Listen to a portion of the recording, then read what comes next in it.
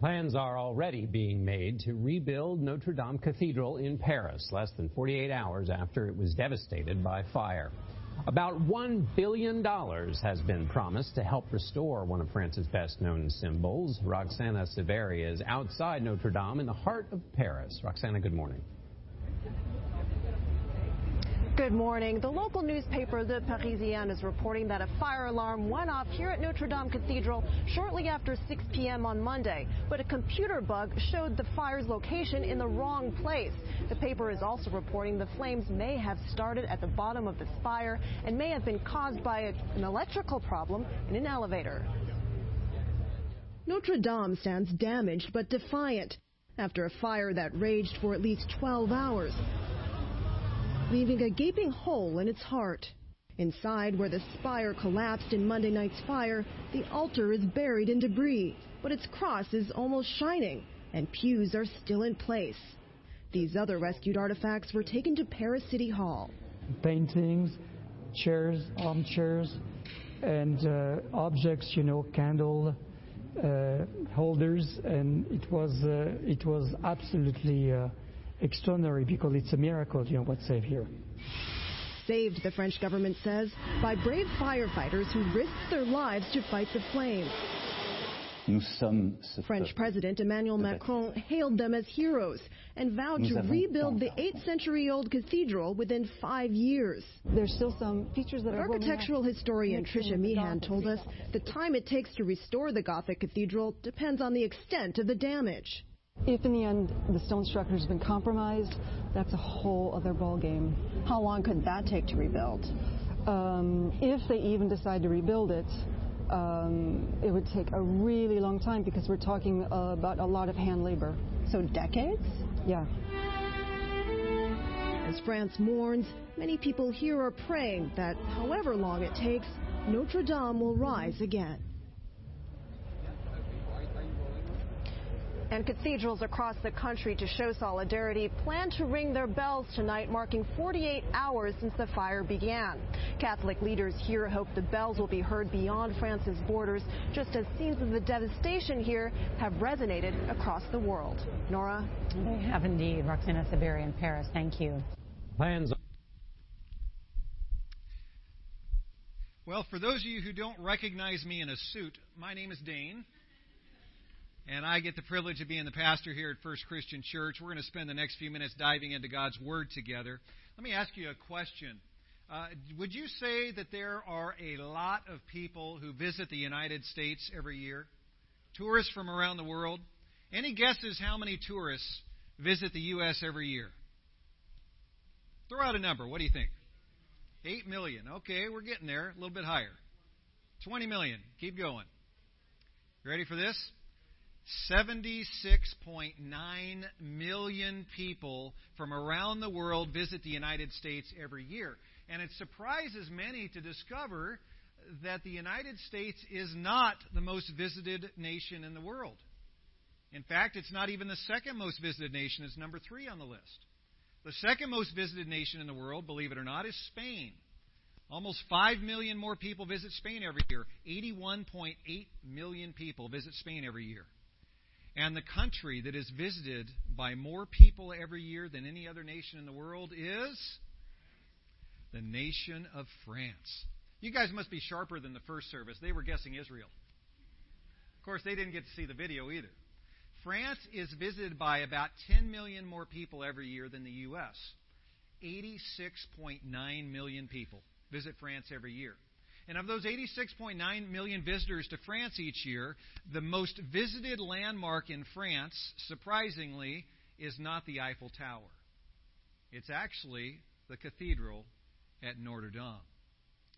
35,000 people every single day visit the cathedral at Notre Dame. That comes out to 13 million people every year. So try to wrap your mind around this number. 35,000 people every day visit this cathedral. This just blew me away when I heard this stat last week. If you look at the whole nation of France, 99% of all towns in France have a total population less than 35,000 people.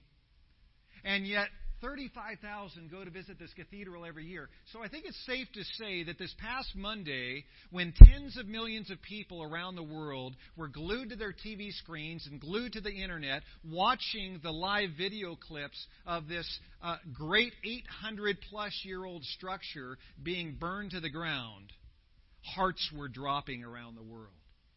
Millions upon millions of people were devastated. And as I was watching those video clips on Monday, my heart just sank because, shoot, I loved that Disney movie, The Hunchback of Notre Dame. And there he was coming down the structure, and he's gliding through the water canals, and he's singing and calling. And, oh, that was just a minor part of the great history of that cathedral. So I was devastated, like many people were around the world, if we were to consider something that would hit closer to home. Imagine how devastated we would be if the Statue of Liberty went up in flames. Imagine if the Lincoln Memorial went up in flames or the White House went up in flames. We'd be devastated, wouldn't we? But as the week went on, I found myself asking the question, I wonder if I am somehow making a bigger deal of this fire than I should. And I think it's an honest question. And as we look at that cathedral, if we compare it to the White House or to the Lincoln Memorial or to one of those other monuments in the U.S., there was a deeper sadness that enveloped people because with millions upon millions of Catholics around the world, it wasn't just about an 800-year-old structure going to the ground. For many people, it was as if part of their faith and their religion went up in flames. And my friends, this should not be. I came across an article last week by a man by the name of Jim Dennison. And he wrote these words. I want to read them for you, see if you agree with them. He wrote, "The fire that destroyed 2/3 of the Notre Dame Cathedral was indeed a tragedy. But fire cannot destroy the Church of Jesus Christ. The strength of the church is not in her buildings, but in her people. Even if the cathedral had been totally destroyed, the church it represents would be just as strong and just as significant today." Amen? I've got to say there was only one sentence in that quote that I took issue with. And that's the one in the middle where he said, "The strength of the church is not in her buildings, but in her people." The first half of that sentence is beautiful. The strength of the church is not in her buildings, is it? But scripturally, the strength of the church is not in her buildings. The strength of the church is in her risen Savior, Jesus Christ. And on a day like Easter, on a day like Resurrection Sunday, when people in Notre Dame right now are feverishly sifting through the ashes, looking for remnants of those artifacts and those pieces of furniture and those things that they cling to as part of their religion, as people are feverishly looking through the ashes, on Resurrection Sunday, I think Jesus wants to speak to us loud and clear that they will not find Him in the ashes because Jesus Christ is risen. Amen? I want you to open your Bibles. Open your Bibles, please, to Luke 24. If you didn't bring your Bible with you this week, we sure hope you'll be back with us next week with a Bible in hand. If you don't have a Bible of your own at home, we'd love to send you home with one today. Just let us know, and we'll get you a free New Testament to take home. We'd love to do that. We want to make sure everyone can read God's Word, not just on a Sunday, but any day of the week, any hour of any day of the week. So we're going to be in Luke 24. If you're using one of those blue Bibles from the rack in front of you, you'll find this to be the third book in the New Testament. Luke chapter 24. If you're using a blue Bible, you'll find it on page 1047 in one of those blue Bibles. The rest of you, please just turn to Luke chapter 24, starting in verse 1. Say amen if you're there. Here we go. On the first day of the week, very early in the morning, the women took the spices they had prepared and went to the tomb. They found the stone rolled away from the tomb, but when they entered, they did not find the body of the Lord Jesus. That's curious. I added that part. That's not there. While they were wondering about this, suddenly 2 men stood beside them in clothes that gleamed like lightning. In their fright, the women bowed down with their faces to the ground, but the men said to them, "Why do you look for the living among the dead? He is not here. He is risen. Remember how He told you while He was still with you in Galilee, the Son of Man must be delivered into the hands of sinful men, be crucified, and on the third day be raised again." Then they remembered His words. When they came back from the tomb, they told all these things to the 11 disciples and all the others. It was Mary Magdalene, Joanna, Mary the mother of James, and the others with them who told this to the apostles. But they did not believe the women, because their words seemed to them like nonsense. Peter, however, got up and ran to the tomb. Bending over, he saw the strips of linen lying by themselves, and he went away, wondering to himself what had happened. May God bless us as we study His Word today. Would you pray with me? Father, this is Your Word, and we thank You, Lord, that Your Word was not just intended for 2,000 years ago, but it's intended for us today as well. So, Lord, open our minds and our hearts to what You want to teach us today through Your holy Word. Help us to have ears to hear. Shut out the distractions and change us as You want to change us through Your Word. In Jesus' name, amen. Go ahead and turn to the person next to you and say, this message is going to be a good one today. Go ahead. Oh, I'm so encouraged. Thank you so much for saying that. So as we look at Luke chapter 24 here, this is one of 4 accounts of the resurrection that we read about in the New Testament. Matthew, Mark, Luke, and John are all historians that recorded for us the life, the death, the resurrection of Jesus Christ. And so all 4 gospel writers, Matthew, Mark, Luke, and John, record for us details of the resurrection. Now, interestingly, many critics out there would say, well, these are just, guys in the New Testament. They're not reliable historians. Well, how about going to a historian outside of the New Testament? How about the most respected first century historian that's not even Christian? He's Jewish. His name is Josephus. And he attests to the resurrection of Jesus Christ. Other ancient historians attest to the resurrection of Jesus Christ. But for our purposes today, let's zero in on these 4 historians, Matthew, Mark, Luke, and John, and particularly Luke here, and see what they have to say about the resurrection of Jesus. I encourage you this time of year to look at each of those 4 accounts, because if you put them together, it gives you a beautiful, detailed description of that first Resurrection Sunday.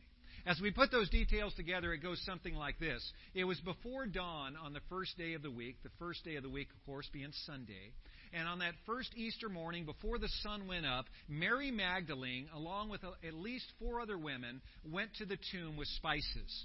Now, in those days, they had this tradition in Israel. When someone died, they would wrap them in burial cloths, like long rectangular strips of cloth. And they would wrap them over and over, and by the time the person was done, they'd kind of look like a mummy. And so you can imagine as they laid these strips down, what they would do is take these heavy ointments and these spices, and they would put them down on top of each layer, and then put another layer on top of that. And they would use between 75 and 100 pounds of spices wrapped in the grave cloths. And so what had happened, Jesus died on a Friday, on Good Friday, and before the sun went down and the Sabbath day began, because for the Jewish people, the day began at sundown the day before. And so it was important for the Jews in Jerusalem to make sure these bodies weren't still hanging on the cross as the Sabbath day was quickly approaching. And so they quickly brought the bodies off the cross. They quickly wrapped Jesus' body in these grave cloths and put him on the stone table inside this tomb that had been given by Joseph of Arimathea. And so in the haste to get this body wrapped and get him in the tomb before the Sabbath day came, they evidently didn't have time to go buy the spices and wrap them up in the cloths. So here we have Mary and the other 4 women, imagine, carrying some 75 to 100 pounds of spices to the tomb. And as they're walking toward the tomb, they had no idea what had just happened before the sun went up. They didn't know that what had happened was an angel had come down from heaven. They didn't know that there had been this localized earthquake and the hills shook where the tomb was dug out of. And they didn't know that those 2 soldiers were scared half to death when they saw the angel come down and roll the stone away, and when they saw and felt that earthquake. They didn't know this had happened, so the sun comes up, and they make it to the tomb just after sunrise, and they're confused by what they see. I imagine them walking up, and the first thing they notice is the campsite where those 2 soldiers had been held up for the last 36 hours. The campsite looked completely abandoned. Maybe the fire was still smoldering a little bit. Maybe there was one sandal left behind. And they're trying to figure out the situation, and they're thinking through, well, we know there were soldiers here, and they're not here now. It sure looks like they left in a hurry. And if that's the conclusion they came to, they'd be right, because they did leave in a hurry, didn't they? They were frozen like dead men, but when they came to their senses, these guys bolted. They were scared to death, this angel pushing the stone away. This stone was huge, would weigh more than a ton, more than 2,000 pounds. And to move the stone, you had to roll it uphill and put a wedge underneath it to hold it in place uphill so the entrance would be open. So these women have the 75 to 100 pounds of spices. They get to the tomb. The campsite has been abandoned. There might be an empty sandal there. They don't know. And they go inside and they look in the tomb, and there is the stone table, and there's no Jesus there. There's no body. And the strangest thing of all, the grave cloths are neatly laid on the table. That's not what you would expect. If he was somehow resuscitated and was unwinding his mummy cloths, they would be a mess on the floor, just like any teenager's bedroom. But that's not what they see.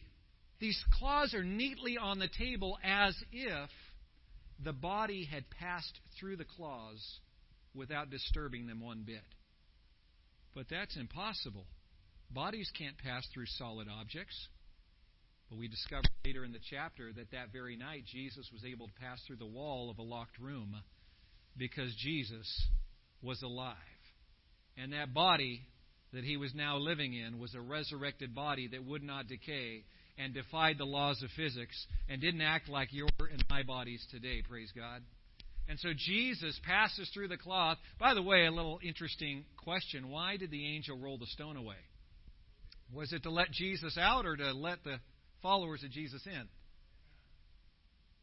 Jesus didn't wake up on Easter morning, help! Let me out of this tomb!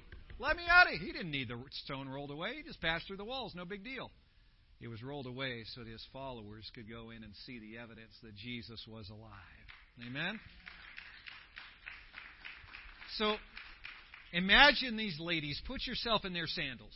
There they are, peeking in the tomb. The campsite's been abandoned. The grave cloths are neatly gathered there. They're not putting two and two together that Jesus had said over and over, I'm going to raise on the third day. They weren't putting the pieces together. And so these ladies are completely baffled. This just does not make sense. And they go from confusion to absolute fear as these two shining angels appear and start talking to them.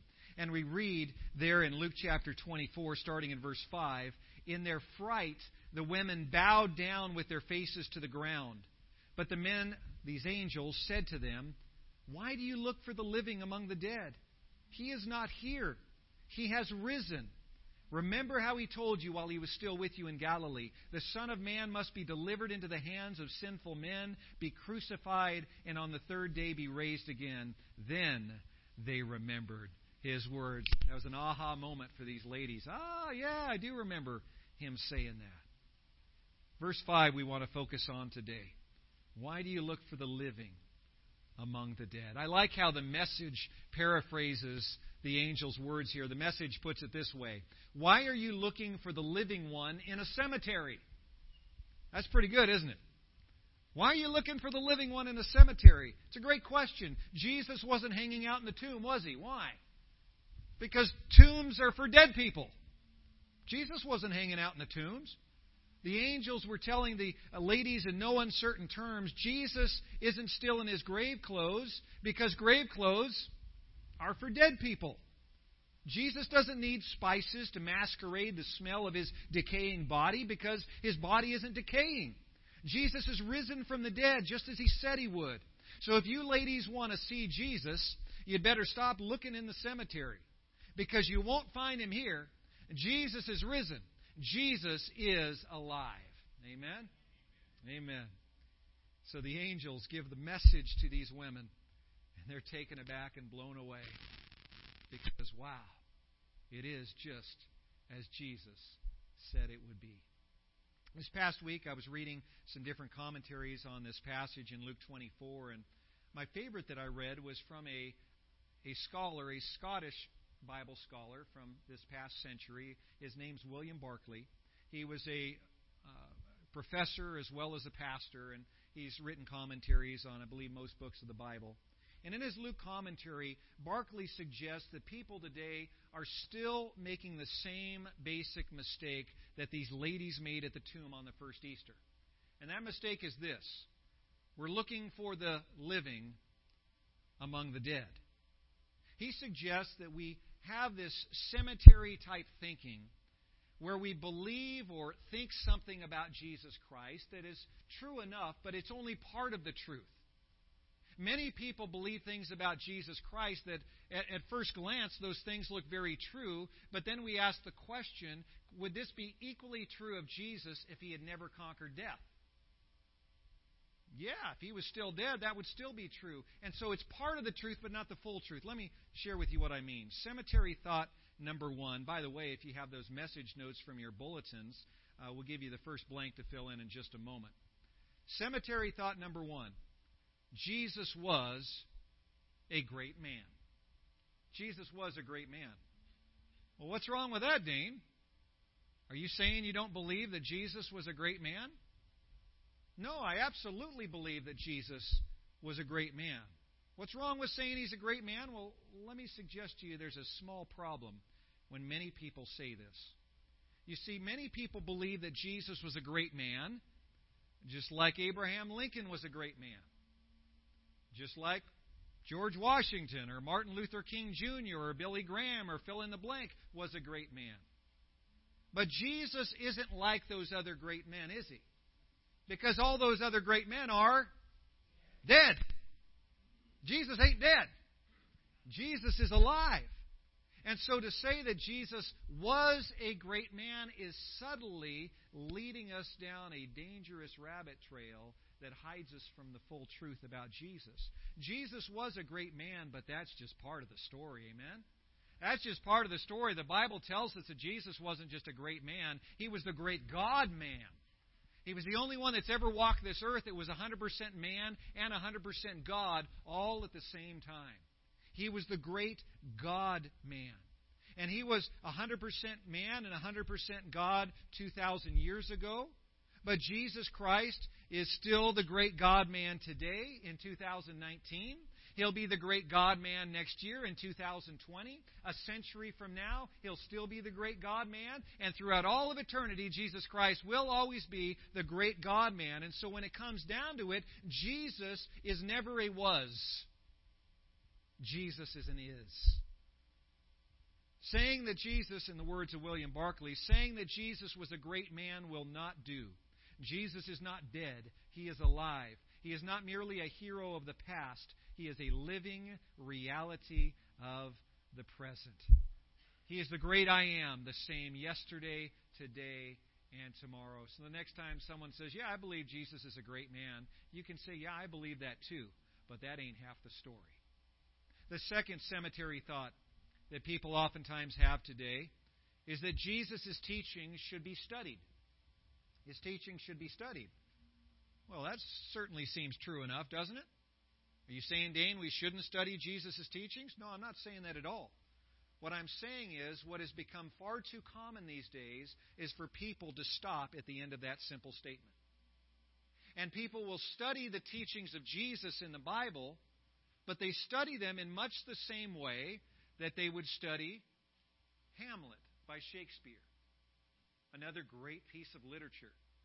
The same way they might study the Magna Carta, or the U.S. Constitution, or the Bill of Rights, or Little House on the Prairie, or you just pick your favorite literature, and they would lump the teachings of Jesus in the New Testament together with that. It's great literature.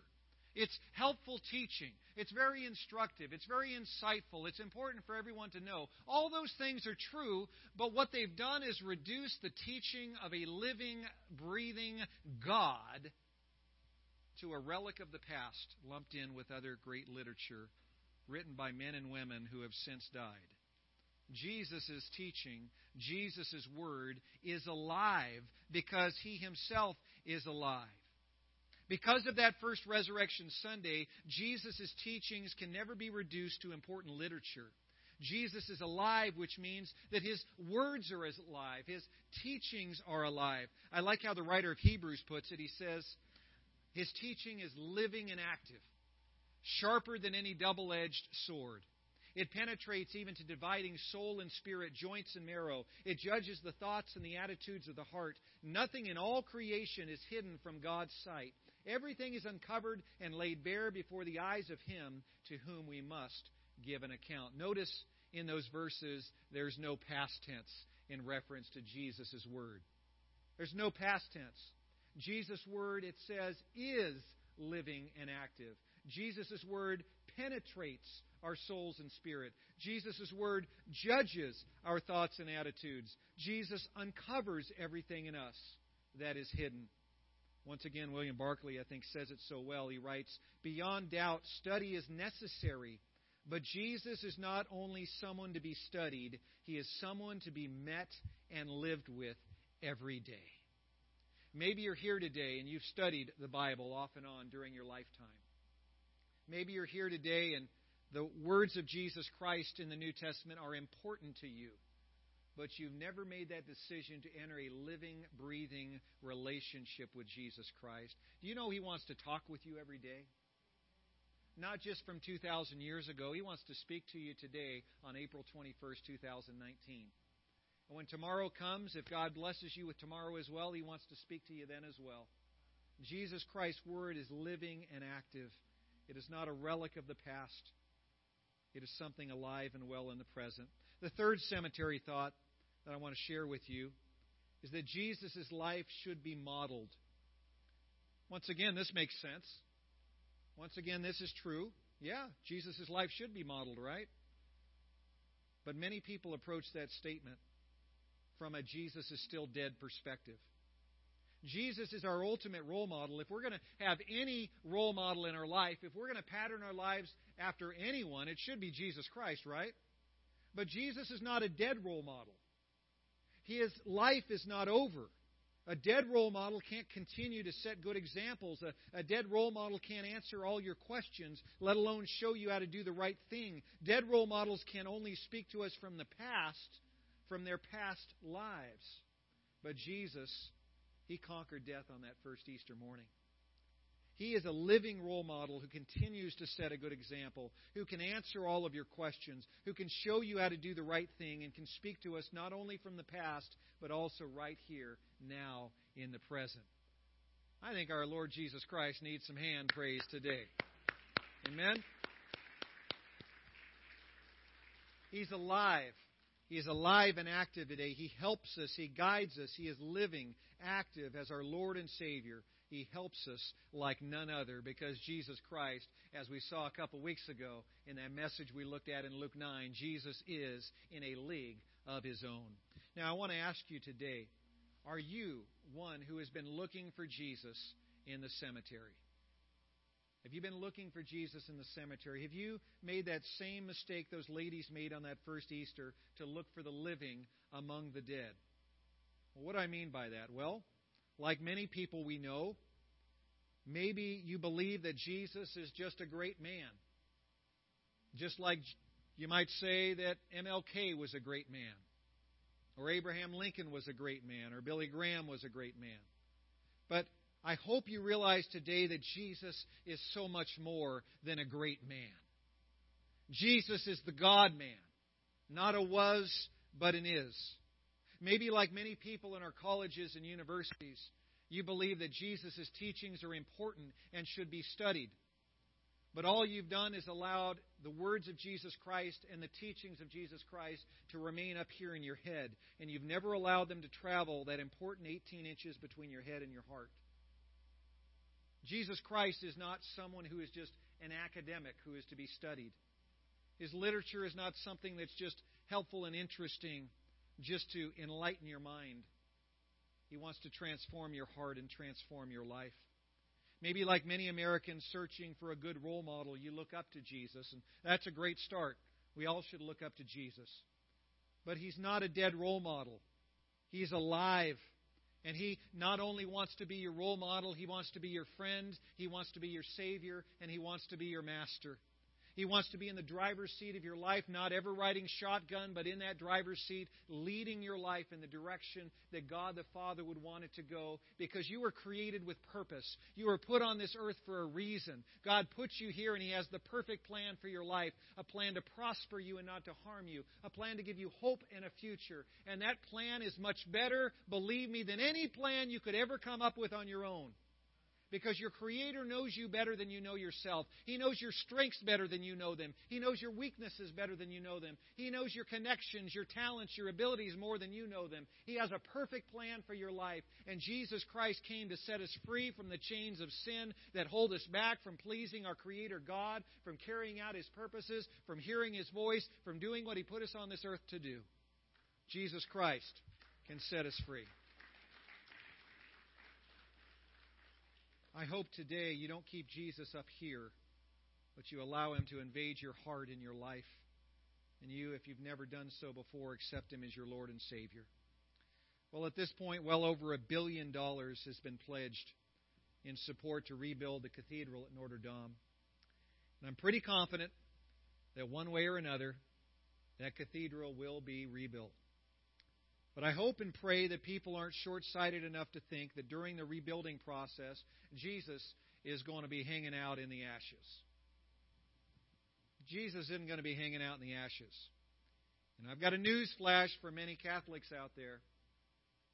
When they invest more than $1 billion into restoring and rebuilding that great cathedral, Jesus still won't be hanging out in that building.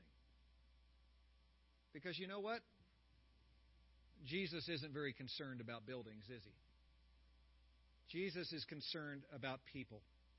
I want to share with you a few verses in closing. Acts 17, 24 and 25 is a great passage.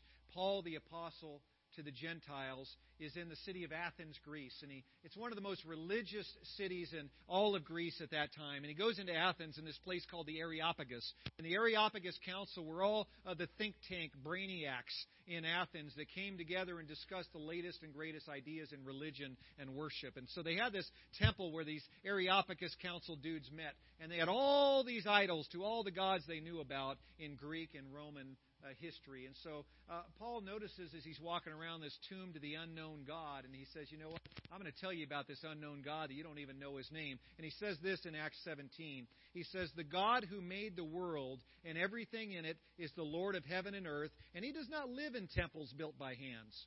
Well, that'd be disappointing to a lot of people, wouldn't it? That'd be disappointing to a lot of people. He doesn't live in temples. Wait a minute, we spent a lot of money on this temple. We spent a lot of blood, sweat, and tears putting this temple together. It took us 50 years to build this temple. Well, it says He doesn't live in temples made by hands. He goes on to say, and He is not served by human hands as if He needed anything, because He Himself gives all men life and breath and everything else. So you see, just as Jesus Christ doesn't hang out in cemeteries, He also doesn't hang out in temples. It surprises many people to know Jesus doesn't hang out in synagogues. The Spirit of God doesn't even hang out, brace yourselves, in churches. Well, that's heresy, isn't it? You're saying He doesn't hang out in church buildings? Yeah, that's exactly what I'm saying. Jesus is not terribly concerned with buildings. He's concerned Himself then and now and in days to come until He sets up His kingdom on earth with people. Let me say it this way. Our living Savior spends His time among the living. Period. Our living Savior spends His time among the living. A few days before Jesus died on the cross, He was walking through the great temple courtyards. And that was the temple that had been built by King Herod. It was the largest temple of any of the temples that the Jews had ever had built in Jerusalem. And so the 12 disciples are with Jesus. He's just a few days away from going to the cross. And they're looking at the building to their left and saying, whoa, look at that. And they're looking at the building to the right. Whoa, look at that one. And they're looking all around the temple and say, Jesus, take a look at all these buildings. These things are amazing. Have you seen all this? This is just mind-blowing, Jesus. And Jesus responded by saying this in Matthew 24, verse 2. He said, do you see all these things? I tell you the truth, not one stone will be left on another. Every one will be thrown down. And you know what? 40 years later, that's exactly what happened as the Roman army came into Jerusalem and they burned the temple to the ground and dismantled every stone from another, leveling the temple. That's what the Roman army did, exactly as Jesus said they would. What happened to the beautiful Jewish temple will happen sooner or later to every building on planet Earth. Sooner or later, every building on planet Earth will be destroyed. Every house, Every office building. Do I get an amen to that one? Every factory, every warehouse, every mosque, every synagogue, every cathedral, every temple, and yes, even every church building will one day be destroyed. And you know what? It won't affect Jesus Christ one bit. Not one bit. Because we serve a risen Lord and Savior. He's alive and well on planet Earth, and He will one day judge both the living and the dead. So you and I had better spend less time focused on temporary buildings and more time focused on our relationship with Him. One day He will come back and He will hold us accountable for these lives that we lived. Did we invest it in the life that Jesus Christ has offered us because He died on the cross and conquered death on Easter morning? Will we live our lives for Him? I shared on Friday night at our Good Friday service that there were those two thieves on the sides of Jesus when He was crucified. Both thieves died by the end of that day. One thief woke up in heaven, in paradise. The other thief woke up in hell. And it all came down to the decision that each of those thieves made. What are you going to do with Jesus Christ? And the one thief decided to go with the taunts of the crowd and to make fun of Jesus and criticize Jesus and take some cheap shots at Jesus while He hung there. And he died an unforgiven man. And for the rest of eternity, he's going to regret that.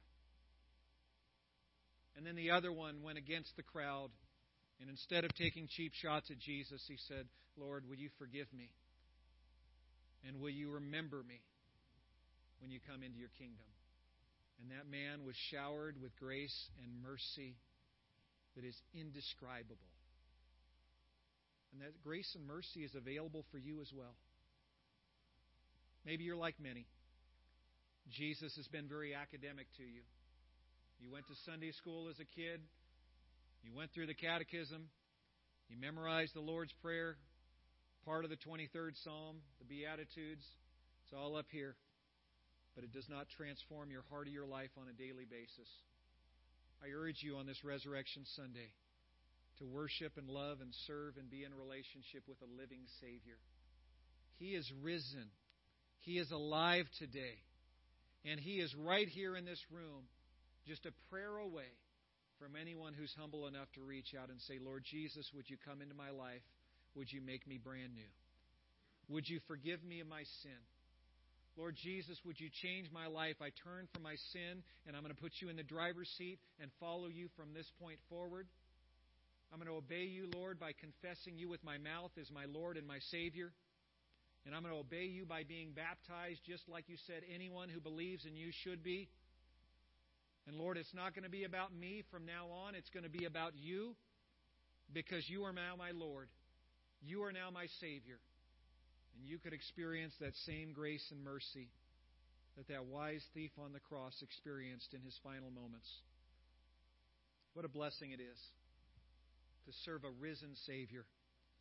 Some of you have heard me say before, I feel bad for the Buddhists because Buddha's still dead. Kind of feel bad for the Mormons sometimes because Joe Smith, he's still pushing up daisies.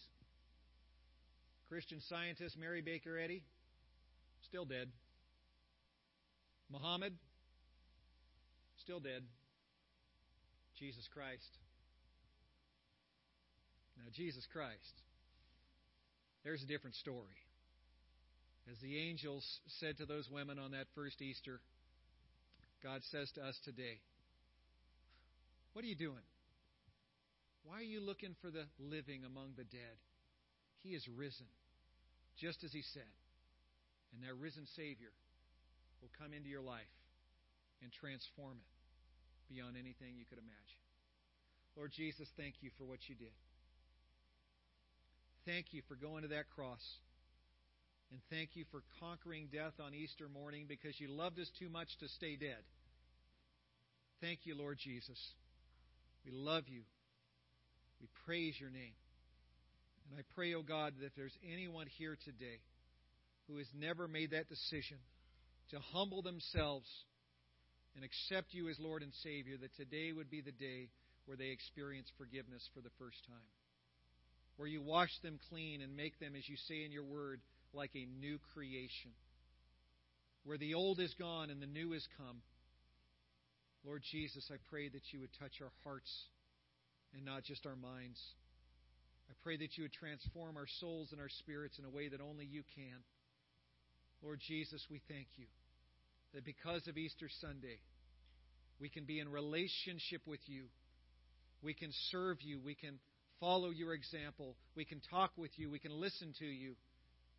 Thank you, Lord, for giving us the privilege of following you as Lord and Savior from now and throughout all eternity. In Jesus' name.